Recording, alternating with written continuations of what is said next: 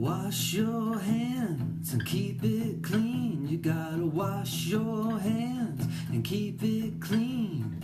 We'll flatten that curve while we quarantine. It feels absurd, but just you wait and see. Cover your cough, and if you sneeze, and then you wash your hands and keep it clean. That's right. Wash your hands, everybody.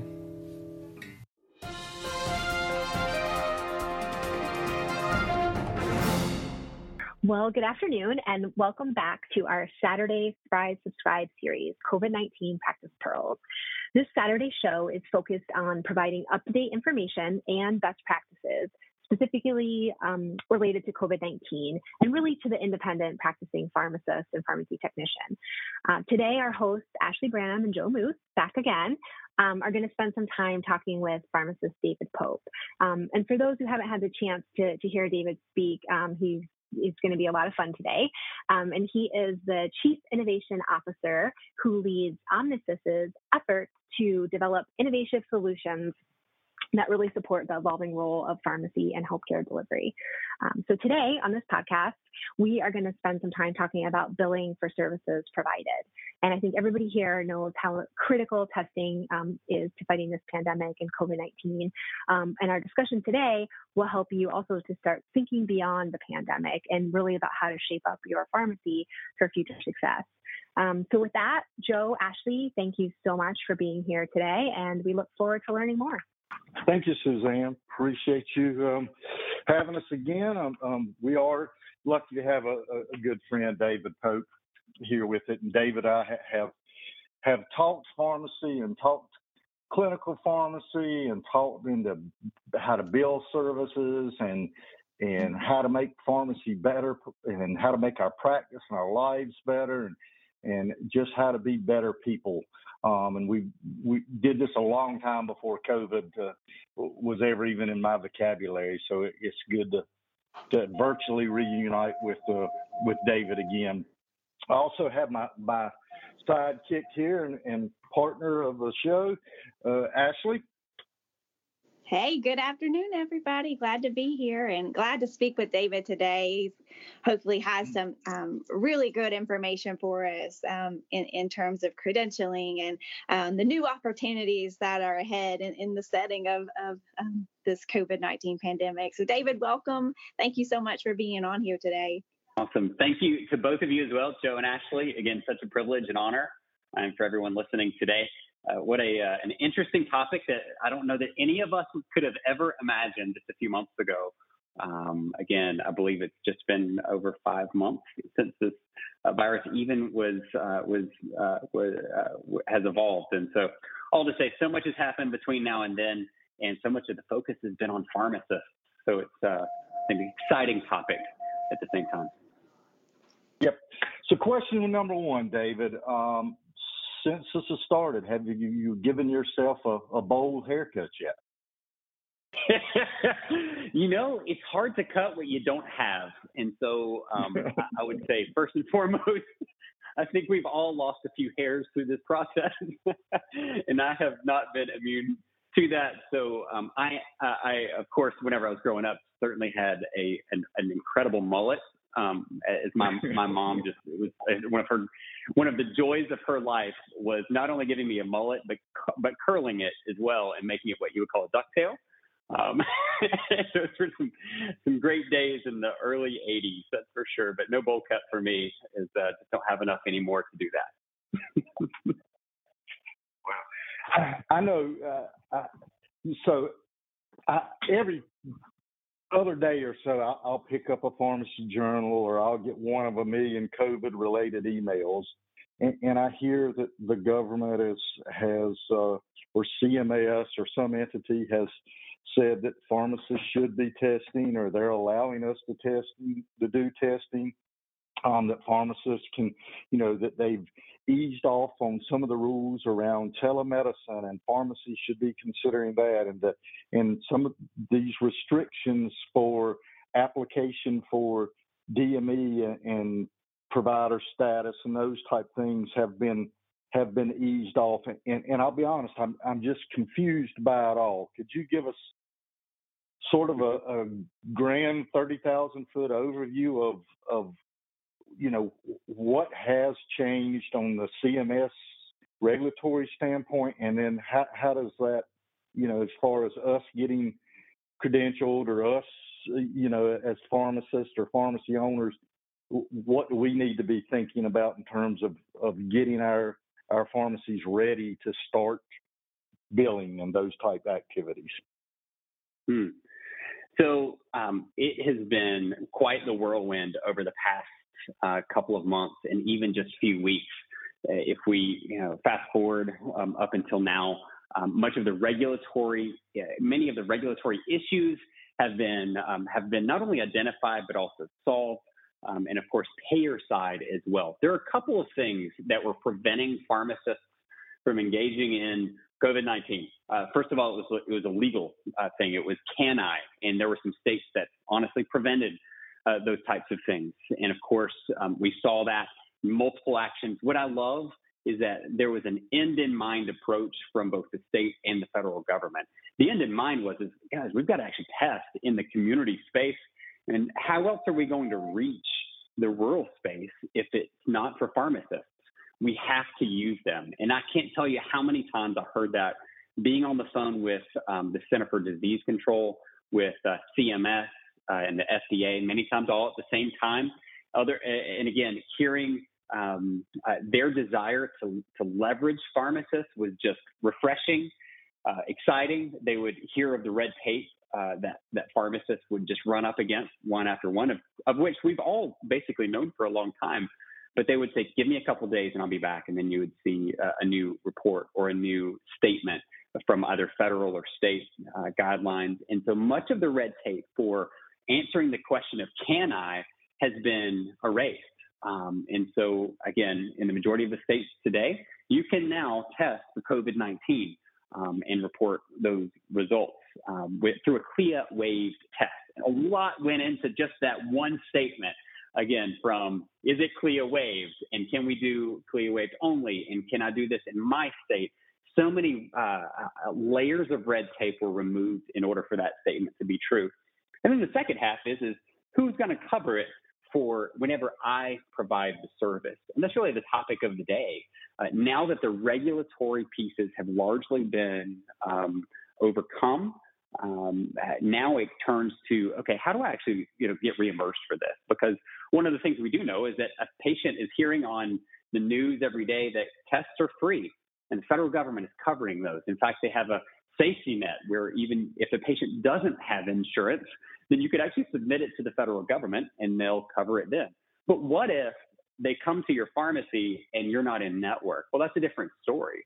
And so what we didn't want to do, and this is one thing that the government really focused heavily on, at least from their perspective and from a CMS side, they said, we do not want to set up some double standard where we're saying, pharmacists, you can test. But then ultimately, when a Medicare patient walks into a pharmacy in their hometown and has to pay a cash rate because Medicare wouldn't cover it in a pharmacy, that had to be rectified very quickly. And so that's been a bulk of the work that we've seen over just the past couple of weeks, is clarifying the nation's largest payer, Medicare, and what they'll cover so that patients can go into your pharmacy and get tested with for COVID-19. So, David, let's break this down a little bit more. I mean, you've got a lot of rich material in the statements that you've just made, and maybe I think from talking with other pharmacy owners, seeing what other pharmacy owners are doing, there's two schools. There's the pathway by which community pharmacies are partnering with maybe some local health departments or public resources to provide COVID-19 testing, as a service to the community. So patients are coming in and they're not expected any type of payment. It's just a free offering that the pharmacy is doing. Then you have a second cohort of community pharmacies that are doing just as you discussed. They're looking for payer opportunities. They're looking for ways to make this not only a service for their community, but if there are means by which they can be reimbursed, they're exploring those. In those two pathways, and particularly in the payment route, does it go beyond CMS payment, or are there commercial payers that you're seeing that's starting to surface, or at least consider opportunities for reimbursing pharmacies when you've gone through the proper credentialing? Yes. So you identified three pathways there. There's a collect and send, where, again, I can collect the sample and then I can send that out to a lab. There is a collect and test, where I kind of do it all in the end-to-end process. And then there's a third, which is really just outsourced, right, where I've allowed someone else to actually do the testing in my location, that sort of thing. And so we can unpack each of those specific areas of can I bill for those three specific pathways. But in terms of commercial plans, we are seeing some plans now begin to cover that. Now, there was a question of whether or not it would be on the medical benefit or the pharmacy benefit. We are still seeing primarily that be on the medical benefit, which means that a pharmacist would have to get credentialed and contracted on the medical side. This has actually been, both a blessing as well as a stymieing point, honestly, because what it has caused the payers, especially in the commercial space, to do is have to quickly react. We've been talking to them for, honestly, years. Again, all of us on the call today, and I would venture to say everyone listening on the call today has reached out and encouraged large and small payers to be able to accept pharmacists into the network. And largely, it's been met with good reception, right? The difference has always been, primarily, they have said something like, we're just really trying to figure this thing out internally. So that has put that question and answering that question on hyperdrive, because they also see the incredible power of the community pharmacist to be able to test in areas, both in the urban space and in the rural space, where they just don't have anyone else and are in desperate need of pharmacist intervention. And so therefore, we are seeing adoption. I can't say that this by any means is widespread yet, but it is happening. And it started, the ball that we've seen that started rolling months ago, even, again, at a feverish pace, has really picked up quite a bit in terms of the commercial side. And so there are plans out there specifically on the commercial side, and even on the Medicaid space as well, where we are seeing some coverage of COVID-19 for pharmacists. But it does require credentialing and contracting, just like a physician. Pharmacists are being treated in the exact same way. And so when you're credentialing, you're not going to, or is there a clearinghouse like a PSAO where you sign up and they go credential you with everybody, or is it on a case-by-case credentialing? I've got a big manufacturing plant or a big commercial plan in my area, so I'm going to go directly to my Blue Cross or Blue Shield and credential directly with them. So there is no central system and no easy button, unfortunately, for pharmacists to be able to enroll in medical contracts. Now, I will say that this also occurs on the physician side. So this isn't something that pharmacists have to deal with that others do not. I can recall back to my days whenever we used to own and co-manage a physician's practice, and we had to go one by one for every single insurance. Now, again, there are some gatherings of, and some assistance that can be had there in terms of a central system. But by and large, you will need to go to each payer or each plan, that is.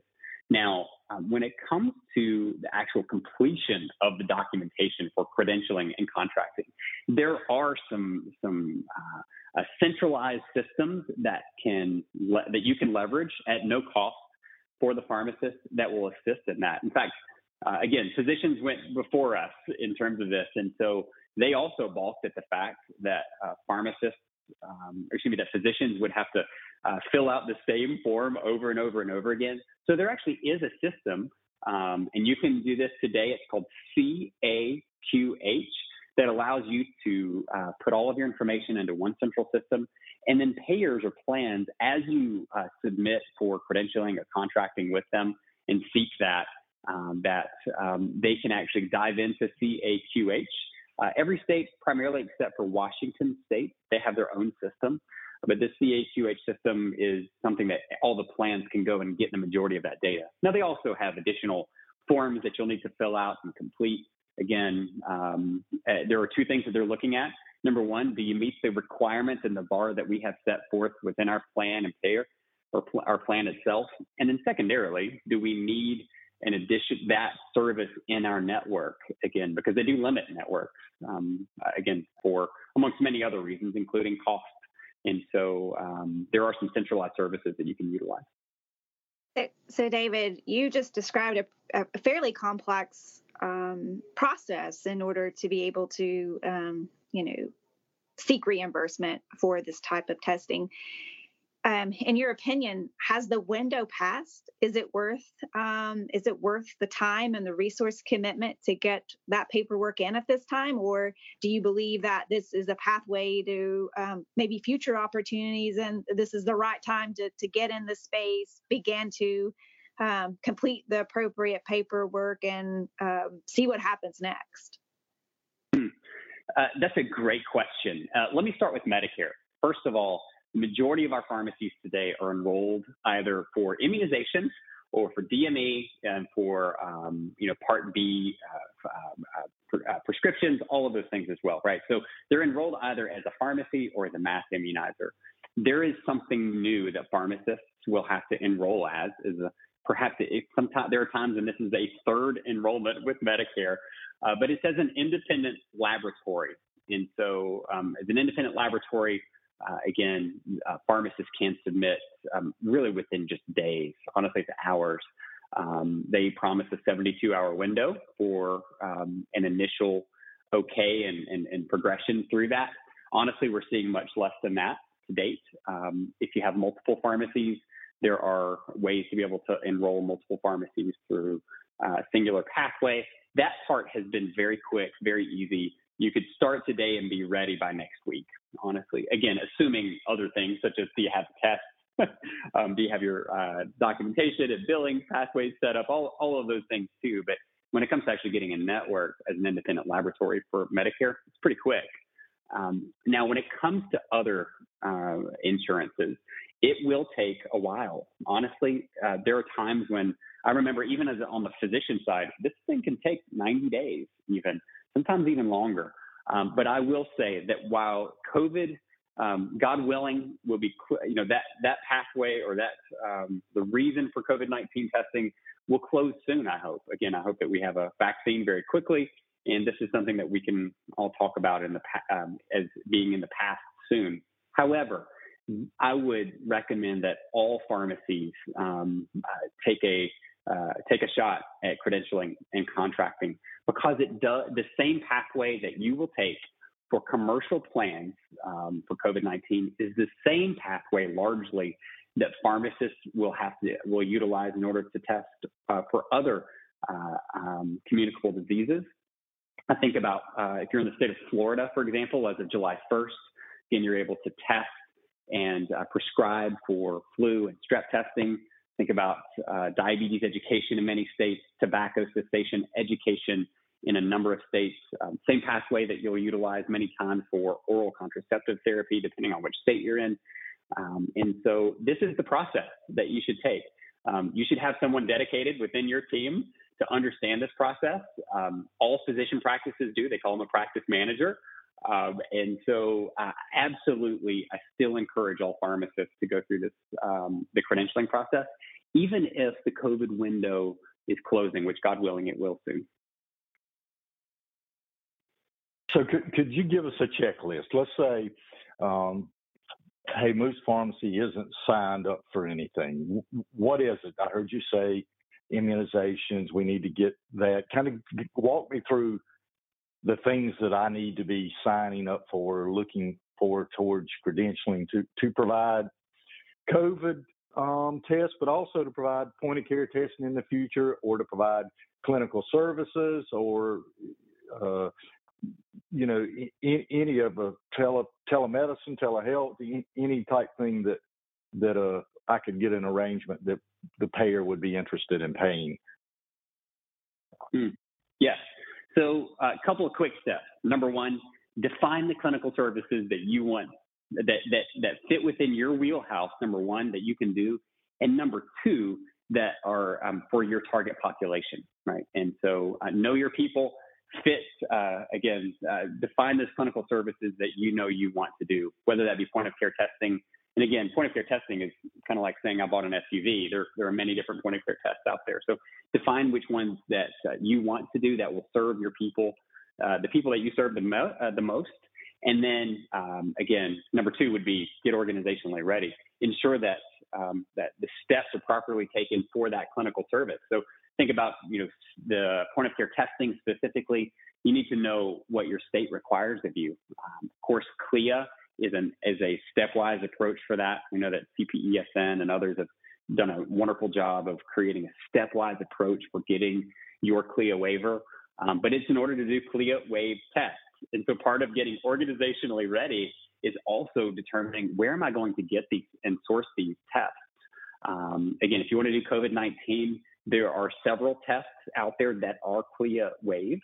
And so depending on what time you listen to this podcast, that list may change. And so keep up to date with the CLIA waived tests to become organizationally ready. You'll then, I'll come back to being organizationally ready in just a moment. But the third thing is to identify the payers that are in your area that you're going to seek credentialing and contracting for. And so, again, you will want to reach out to those payers. I do not recommend just calling the 1-800 number. There are resources out there, such as the training center that we offer and other pieces that will give you a guided approach, right, towards engaging a plan, who to call, what forms to fill out, all of those things. And so as you start that process, that gives you a little bit more time to come back to getting organizationally ready. And that allows you then at that point in time to be able to define how you're going to submit the claims for these, the documentation, whatever you do. That's your time to be able to fill out for that, as well as finally just your organizational workflow of point of care testing specifically. When I think about COVID-19 testing, many times that's done outside the four walls of the pharmacy. It represents an entirely new workflow for all of us. And so that during that time of getting this clinical service agreements with payers and plans, you can begin to process accordingly those other pieces. Hey, David, you recently, I think, wrote the Mythbusters article, which we want to make sure that the listeners have access to so that they can kind of walk through some of those key myths, and some of those you've touched on today. And I think that'll be a really good resource to further define, how to navigate this crazy territory right now and where to go from. I thought that was a good piece. Yes. Oh, thank you so much. Yes, there, with any new process, especially when it comes to clinical services and getting credentialed and contracted, there are always going to be myths and rumors out there of this is the way you can do it, or it can't be done, or it can't be done. And so we tried to identify that in that article. Again, one of the primary myths that we see out there is that credentialing is some quick and easy process. I wish I could say that you can sign one piece of paper and then all of your medical credentialing or contracting is done through an easy button. And unfortunately, we're not there yet. But again, neither are the physician side as well. And so it does take some persistence and time for that, but it is well worth that time. That's just one of several myths that we highlighted within that article. But again, it is well worth the process. But again, it's important to do your own research to determine, again, how you can get in the network, because it is possible, but there is no necessarily easy button. There is not an easy button at this time. We were really hoping for better news, David. We were hoping you were going to say it's quick and easy and painless and free. We had you on the show because we thought you had a magic bullet. Well, so it's the CA CAQH. Can we just Google CAQH to get to that platform that you talked about? CAQH.com. How would I find that? Yeah, just Google CAQH and start that process. One of the things that you'll notice within the CAQH process, and this is also a common myth, one of the things you'll notice is that CAQH is about you, the pharmacist, not your pharmacy. Medical contracts, by and large, again, we do see both sides of this, but by and large, mimics the physician's contract side, which are on an individual basis. In other words, it is about Joe, not Moose Pharmacy, and not Moose Pharmacy. So again, CAQH is about you, and so it will ask you a lot of questions about you. That is one reason why you'll see that, again, if the questions are about you, it's not necessarily easy for someone to do this on your behalf, right? Because this is about where you went to school and your mid-level certificates and or post-training, all of those things. Those things matter, and those things are documented in CAQH. And so as you go through the CAQH process and you fill out the forms about you, again, this is just in a generic format. It's never going to say, who do you want to submit this to, Blue Cross Blue Shield or any other group like that. That will be about you. You will then reach out to the payer or the plan that you want to engage with, and you'll tell them, it will give you an ID number for CAQH, and you will tell them, it's usually the first question on the form, what is your CAQH ID number? And again, that credentialing process also is an individualized process for you. Now, of course, you have to have a practice site, and that practice site will likely be your pharmacy. But again, it'll be an individual basis, both for the CAQH process and, of course, the credentialing and contracting by and large. There are some exceptions to that rule, of course. And if you are credentialed, then you can possibly have the payment routed to your pharmacy or whoever the payer entity is, or at least that's the way it is in the contracts that we've done through this way. So although it's the individual pharmacist that gets credentialed, the payment still went to the pharmacy. That's right. So one of the concerns that we had way back whenever the physician's practice was started was once we realized that insurance contracts were going to be with the individual provider, of course, I said, well, does the provider, are they going to have to cut us a check in some way, shape, or form? And rest assured, while the contract and the agreement is with an individual pharmacist, the payment, of course, comes back to the facility. Well, David, I wish we had more time on this because I know I definitely need to learn more on it. We will have in the show notes, we will have contact information for David as well as his myths, the myths article that he's written that I thought was so good about just credentialing and a way to get in touch with David if you have questions or interest in doing credentialing for your pharmacy. I know that there's a lot of uncertainty out there on what we are to do, and there's also a lot changing. As soon as you figure out the game, they change the rules. So it's nice to have somebody who's helping us stay on top of all this. And we appreciate your time today, and I appreciate your insights and knowledge. And as always, good chatting with you. The Thrive Subscribe podcast is brought to you by Thrive Pharmacy Transformations. Visit us online at tptransformations.com, where you can join our free community to inspire you, challenge you, and transform your pharmacy practice.